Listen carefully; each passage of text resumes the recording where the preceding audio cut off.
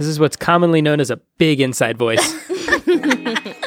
Just introduce us again. It just felt like we were Okay. Hello, and welcome to Jesuitical, a new podcast from the cheerfully young, wildly hip, and gracefully lay editors of American media. That lay part means we aren't Jesuits, but we work with them. Join us each week for a smart Catholic take on faith, culture, and the news, often over drinks. I'm Ashley McKinless, joined by Zach Davis. Hello, everyone.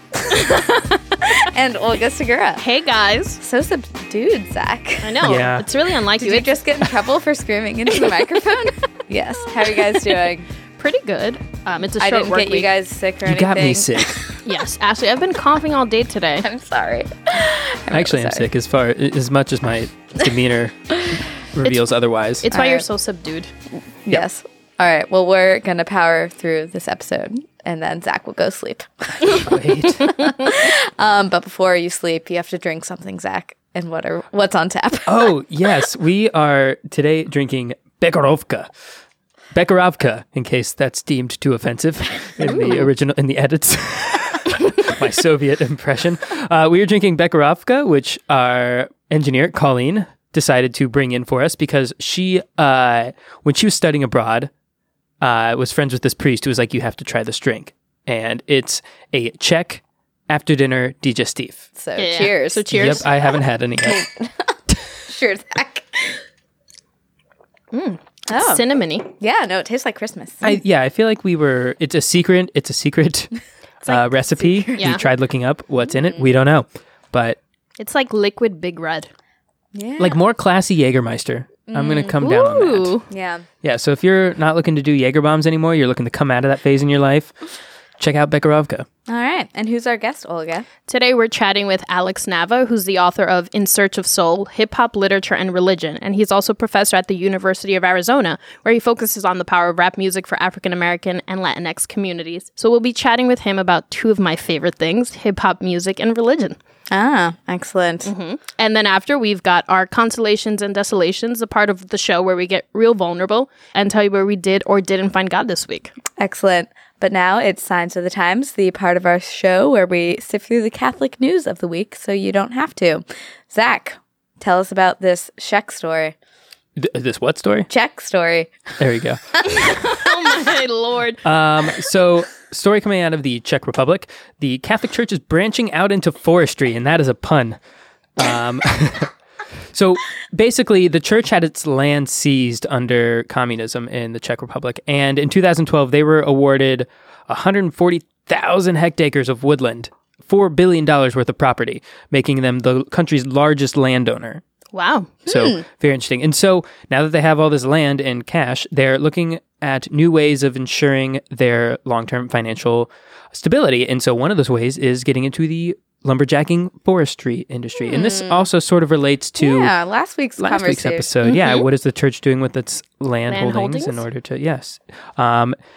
Besides forestry, the church is also interested in brewing because the Czech Republic is the world's top beer drinking consumption per capita country in the wow. world. Wow. I did not know that. So there are a handful of church-run microbreweries.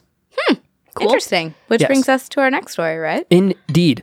There are a group of monks in Italy, in the region of Norcia Italia, that was hit by a devastating earthquake Yeah, I remember last hearing year. about that. And so right now there are a group of Benedictine monks who are coming up with some brews, and they're trying to rebuild the monastery and the town with quite literally their own beer money. Nice. Wow. Which for me, I tweeted this earlier in the week, but this is the definition of a Signs of the Times story Yeah. for Jesuitical, right? Like monks brewing beer to pay for damaged monastery.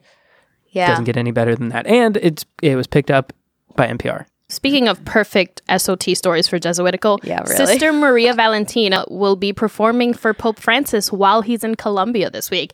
But it's not the usual performance. She's going to be rapping since she moonlights as a rapper. That's awesome. Yeah, yeah.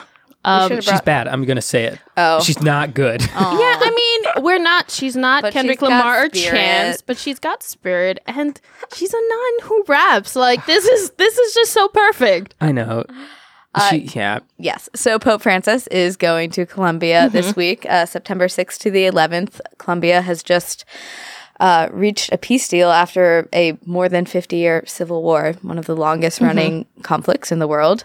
So he's going there to show his support for peace. He was flying there today and asked for everyone's prayers for continued peace in that country. Yeah, and if you're interested in what the Pope is doing in Colombia, check out our Vatican correspondent on Twitter, Jerry O'Connell. And so America will have stuff all week. Yeah. So. Yes, we will. This seems like another made-for-SOT story. A man and his fiance had a private audience with Pope Francis last week, and right when they were like shaking hands, exchanging gifts with Pope Francis, he dropped on one knee and proposed to her. Yeah, and she was flabbergasted. She was. Pope Francis actually had to tell her, like, hey, you have to answer the question, of which she, of course, said yes. But how do you get better than this? Like, your proposal already involved Pope Francis. What's the point of even having a wedding? Okay, that's true. But also, you can't say no in that situation. So it's kind of like... You can't? Can you? You absolutely can. And in fact, one of my favorite things to do, and this is probably building up a ton of like terrible karma, is to go on YouTube and search failed proposals.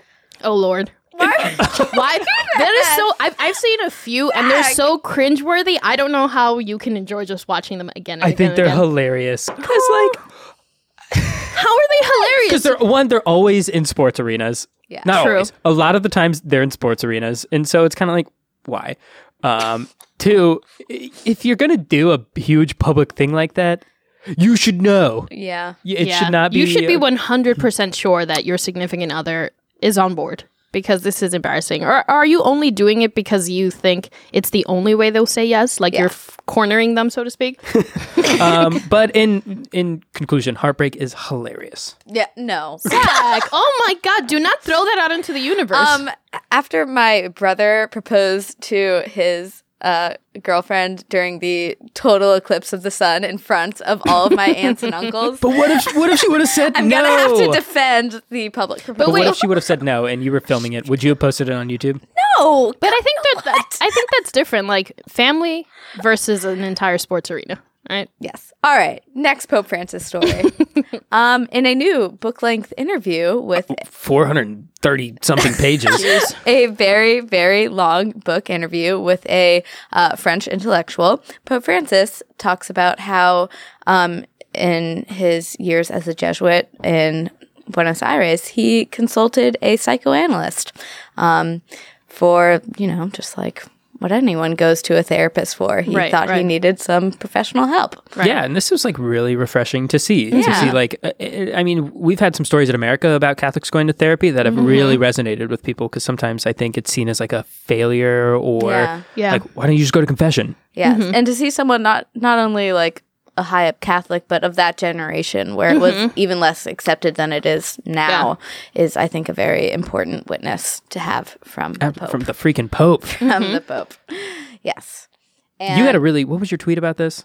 Oh yeah, you did have a really good tweet about this. okay, so in this same interview, Pope Francis talks about the different influences in his life in Argentina, and he talks about not only his mom, of course, who is a strong influence, and his therapist, who happened to be Jewish, but also a communist woman who was the founder of the Mothers of the Plaza de Mayo, mothers whose children had been disappeared or killed in the dirty war in Argentina.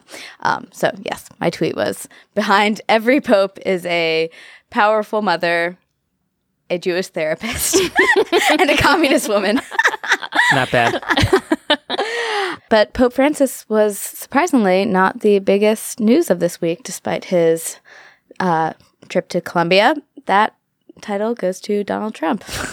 Unsurprisingly. Unsurprisingly, I guess. So this week he announced Attorney General Jeff Sessions announced the decision to end DACA, deferred action for childhood arrivals, that protected undocumented immigrants who were brought to this country as children. And people like our second guest of the show, Jorge Corona. Yes. Some context for this. The law was going to be challenged by 10 state attorney generals. The deadline they gave the president was September 5th. It was going to expire in March of 2018. Trump decided to end it before then and basically said, Congress, the ball is in your court. If you want these people to be protected, then you need to pass legislation like the DREAM Act. Mm-hmm. Seemed like a shoot the hostage situation to me. Mm-hmm. Like if you what do you mean by that? So it's going to expire in 6 months, which then, hundreds of thousands of people are going to be eligible for deportation who have willingly surrendered their information to the government. And the Catholic response, as expected, has been pretty swift and explicit. Father Tim Kasicki, who was the president of the Jesuit Conference of Canada and the United States, came out with a really powerful letter where he wrote, "While you and the estimated 750,000 among you are called dreamers, you have helped us dream too." So it's, a lot of, they feel really uncertain, but it's good, as always, to see this kind of response. And I don't know what else we can do right now except kind of pray and hope for the best following this. Yeah, and hope or pray and pressure Congress. Pray, to do pressure, their job. and call our local representatives and all whatnot. of the church has been like very unified in this condemnation. Michael Laughlin pointed out that both the president, vice president of the Bishops' Conference, and all of the committee heads all signed this statement denouncing, which is a very forceful and rare denunciation of a political move. And so hopefully, you have Catholic university presidents speaking out against this. So hopefully this is a chance for the church to reach across partisan lines and really stand up for these 800,000 kids who brought here when they were kids and in many cases are still kids. Yeah, and who are Americans, their lives have been formed here. Yep.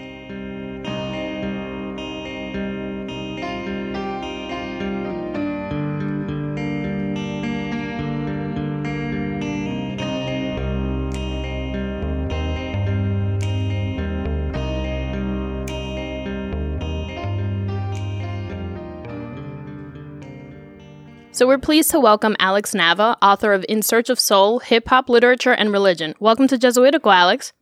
Thanks. I'm excited to be with you. Yeah, we're very excited to talk to you. So first question, what was the first hip-hop album you listened to? I remember when Rapper's Delight came out, and I just remember who's the artist on that album for asking for a friend. I was just nodding along like, right. famous Sugar Hill Gang. Right. And Rapper's Delight was just the first commercial success and had an amazing reach, became very successful around the world, actually. And yeah, Ashley, you've definitely heard it. It's like a wedding. I know. I was just helping the listeners out. Okay. I had an immediate fascination and love of the spoken word, the way in which the rhythms, the rhymes coming off the rappers' tongues was almost immediately, intriguing. But I would say that when I was in school, in college in the 90s, I started to really pay attention more to the narratives, to the stories. I was in Chicago for school, and the University of Chicago was on the South Side. Mm-hmm. And I mean, at the time, it was like kind of the heyday of rap, and you had all of these extraordinary artists, Tupac and Nas and Wu-Tang and right. A lot of the classic figures. And in many ways, what really struck me is that I found a lot of what they were saying really relevant to the world in which I was living. And I don't want to make it out like I was in a total hood, because the University of Chicago. What were you studying at the University of Chicago? I was studying religion. And so, yeah, what were the connections you saw between that music and what was going on in the streets of the South Side and what you were studying? Yeah, that's exactly it. I always remember this one class. I had a sociology class, and it was interesting, and I love learning. So, but they were talking about, like, we were reading Max Weber and Tocqueville and Marx, and it was very, very abstract. And I felt like in many ways my education was missing something about the world that was just a stone's throw away from the University of Chicago. In other words, they were completely ignoring some of the struggles of ghetto life around the university. And this was a class on sociology. So I guess what I felt is that the genre of rap has more educational potential than the great University of Chicago. And I mean, in many ways, the experience at the UC was amazing. And for a first generation kid, like my parents didn't go to college. And so it was just like, wow, this is like a feast of ideas. And I loved it.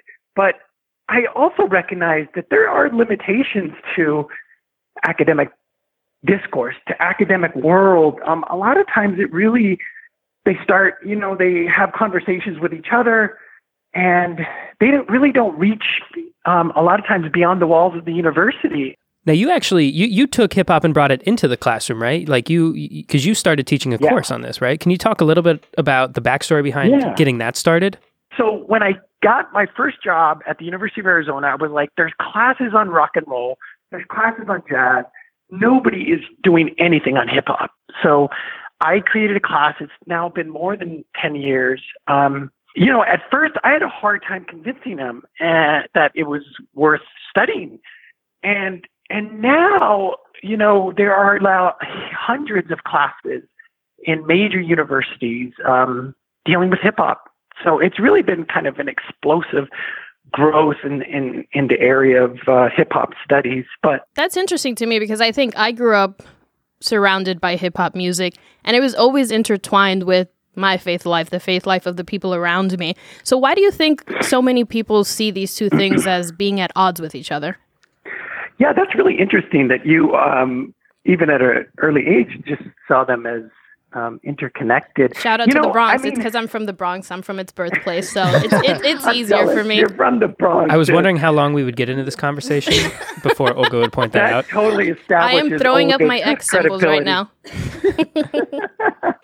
So the issue about like the conflict between religion, I mean, on the one hand, I actually think, of course, there are points in which there are clear conflicts. And, in some of the worst aspects of hip hop, you have like this glorification of materialism and not just materialism, but like hedonism where pleasure is the ultimate value. Would you say the same thing of violence in hip hop? Exactly.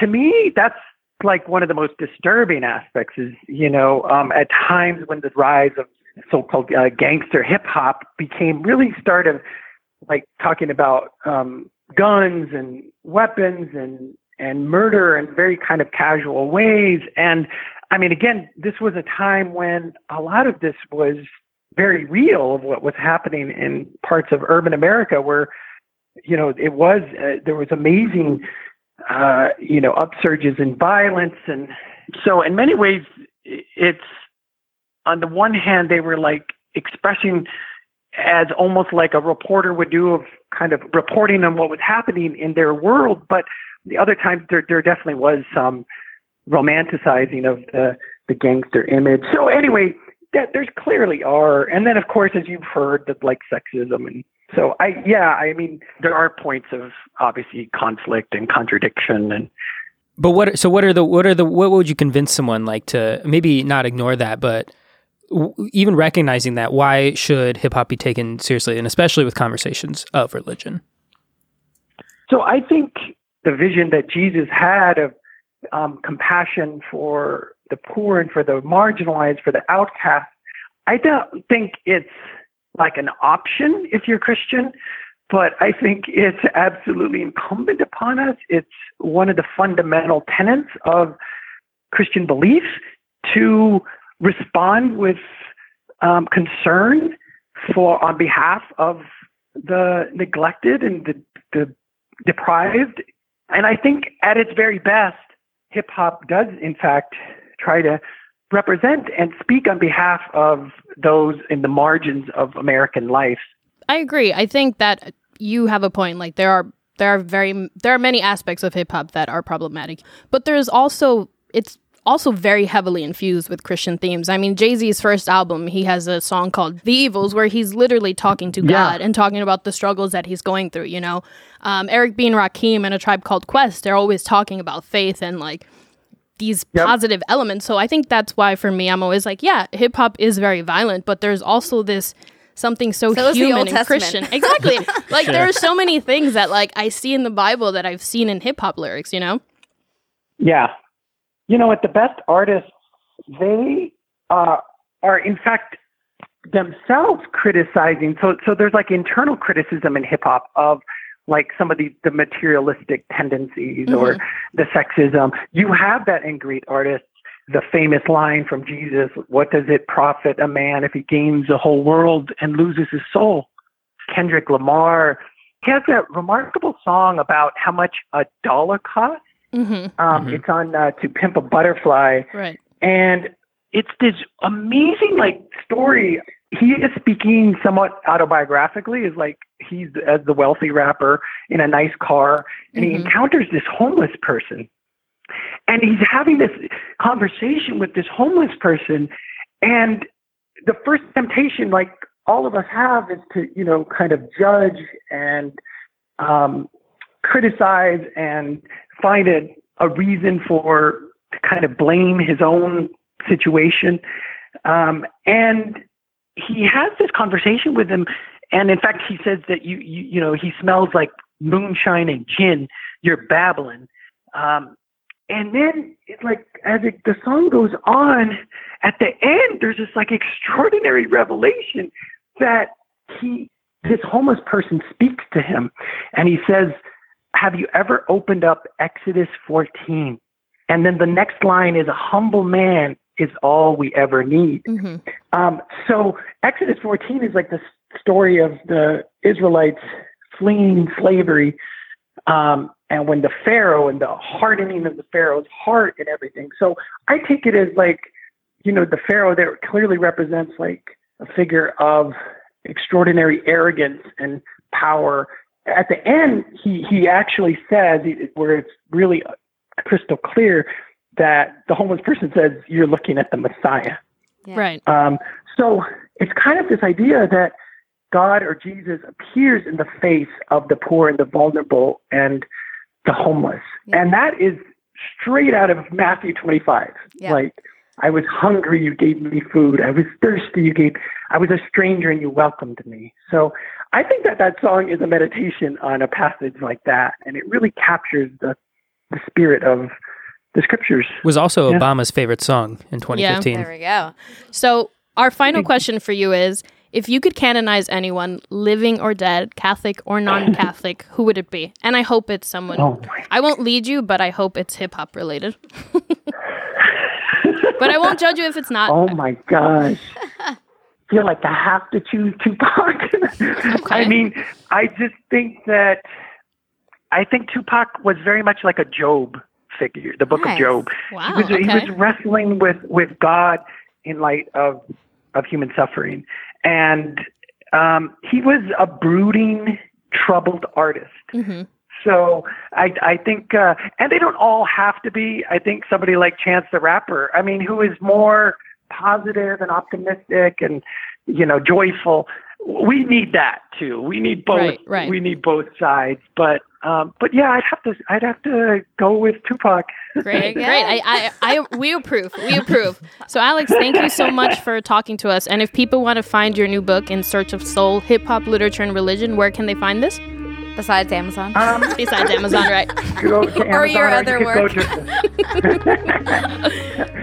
Or you can go directly to the University of California Press. Got it. Great. Thanks so much for talking with us, Alex. This has been fun. All right. Thanks, you guys. It was great talking. Alrighty. Bye. Bye.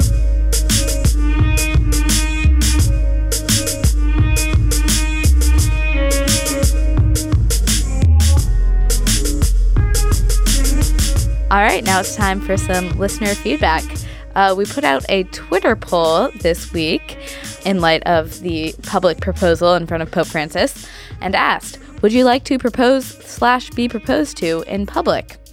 And we got some responses. We did.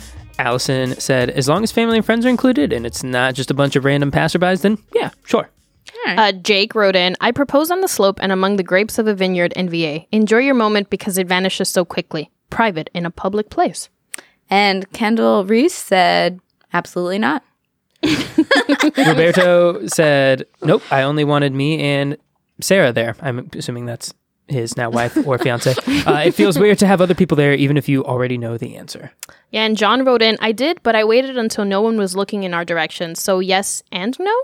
And then That's a bit, yeah. this was an important question. Anthony said, it depends on the location. I'm thinking about doing it in nature, so I think one should qualify what public means. Oh, yeah, I mean like people around. It's Right. very personist of you. Strangers. I want deers all around me when I get proposed to. Do you want public? Public or not? Olga? No, public only, like my family can be there, but definitely not strangers. All It's right. weird. Ashley? Fiance and animals. Fiance and animals. I'm going to say undecided. All right. Now it's time for Consolations and Desolations, the part of the show where we talk about where we found God this week and where it was harder to find God. Basically, we're trying to be Catholic. out Pretty here, much. And Real we're hard. here to tell you guys about it. Pretty much. We should just rename that Yes. this section. All right, Zach, how did you try to be Catholic this week? I took up a corporal work of mercy. really? Sort of. Oh, yeah? So me and my girlfriend Amanda were planning on going away for the long weekend, not anywhere like crazy or anything, because we made plans late, but hopefully upstate somewhere. I don't know. But Amanda got sick, and so basically ended up doing not a lot. And I took on the role of medicine kidder and food cooker and drink changer outer. And so the reason I brought this as my consolation, one, caring for the sick, caring for someone that's ill, I think it's something a lot of people can relate to. I'm looking forward to being cared for here in a little bit because I am now sick. But also, yes, plans were canceled, but it also made me realize that being in that role and just doing nothing but being around her, Yeah. I like her. And Yeah. that the plans were Aw. the Yeah. place you were going was, just to be with her. Right. So you were with her anyways. so feeling connected to her despite, Yeah. what seemed like bad circumstances was my consolation. That's beautiful. Nice. Yeah. What about you, Ashley? So I have a desolation this week, and I feel like I was looking back on our episodes, and I've had consolations for the past 6 weeks. So I didn't want people to get the idea that Everything's great. everything's great, because it's not. It's just a lot easier to talk about the great things. Right, true. right. That's so true. So this weekend I went down to Arlington, which I still call home, which is part of the desolation, I guess. And coming back on the bus, my dad drove me to the bus back to New York, and we had a really heartfelt conversation, which is a rarity for McKinley's. We don't like talking about our feelings. And But then, car rides. I mean, yeah, car rides. Yeah. Brings it out in people. And then I got on the bus, and just the girl next to me, I feel sorry for her because I was just crying the entire bus ride back. Oh, Lord. And it was just I never got homesick in college because it was 4 years. I knew I'd be coming back, but now I'm about to reach 4 years in New York, and I don't know when I'm going back because so there's plenty of consolations that I have in New York. I love my job. I love my roommates and all these things, but then it's also I miss having the security and safety and just assured love of being with my family. Yeah. And I felt that very strongly this past Labor Day weekend, and then leaving it was harder this time than usual. And so that was, I guess the desolation was feeling kind of exposed, like alone in New York and uncertain about how long that's going to last. Right. If I'm supposed to go back to those roots or if I should plant new roots here. So that was the desolation. So, yeah. What about you, Olga? So I've got a consolation this week. Speaking of proposals, all of our sections have just flowed from one to another. One of my best friends, who I've known since I started at Fordham 10 years ago, proposed to his girlfriend last Friday. And I've just been with him since the start of this relationship, to the planning. He took her to the Cayman Islands. He was so nervous that he threw up while they were in the beach, and she was like, "What's wrong with you?" And he had Everything's fine. yeah, he had this whole speech plan. He threw up in the water, got out, and was like, I love you. You've made me the happiest man ever. Will you marry me?" And she said yes, and he FaceTimed me and told me all of these things. And it was just, for me, this is hella corny. I'm aware of this. But For me, just like seeing God in love has just been something that's like in my own relationship, in my relationship with my family, even like in us doing this podcast, like that is just such a concrete sign of God's presence. And then just experiencing two people who, it's not just puppy love. Like they got together when they were like 22 and then seeing them become these adults who are going to build a future together.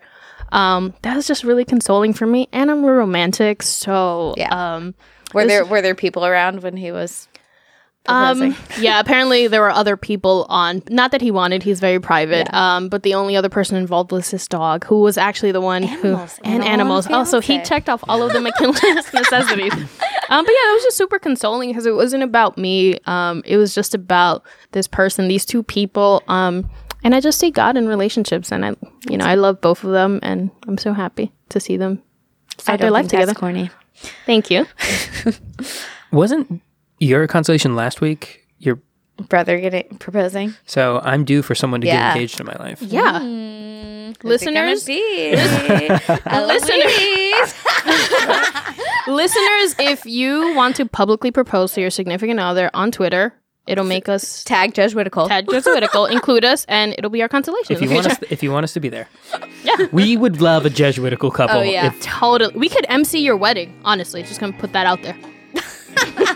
All right, and with that, we will wrap up. Jesuitical is brought to you by American Media and produced by Eloise Blondio. Our editor is Noah Levinson. Jesuit formation provided by Eric Sundrup, SJ. Adult supervision provided by Sam Sawyer, SJ. Engineering by Colleen Dully. Adverbs by Rachel Carey.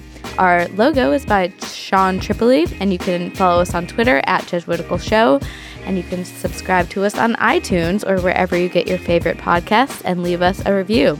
This week, 2 new reviews from AMK864 and Anna Mar KZ. I wonder who that is. But I will point out that AMK said, plus listening to Zach sing always makes me giggle. All right. Well, everything makes me giggle, so that's not high praise. Easy. It sounded like it was high praise. You don't think, were you not suspicious that AMK was me? Ashley Mick? It wasn't. I'm just kidding. Shaking. And send us your questions, feedback, cocktail recipes, and tell us where you found God this week at jesuitical@americanmedia.org. For American Media, I'm Ashley McKinless with Zach Davis and Olga Segura. We'll see you next week.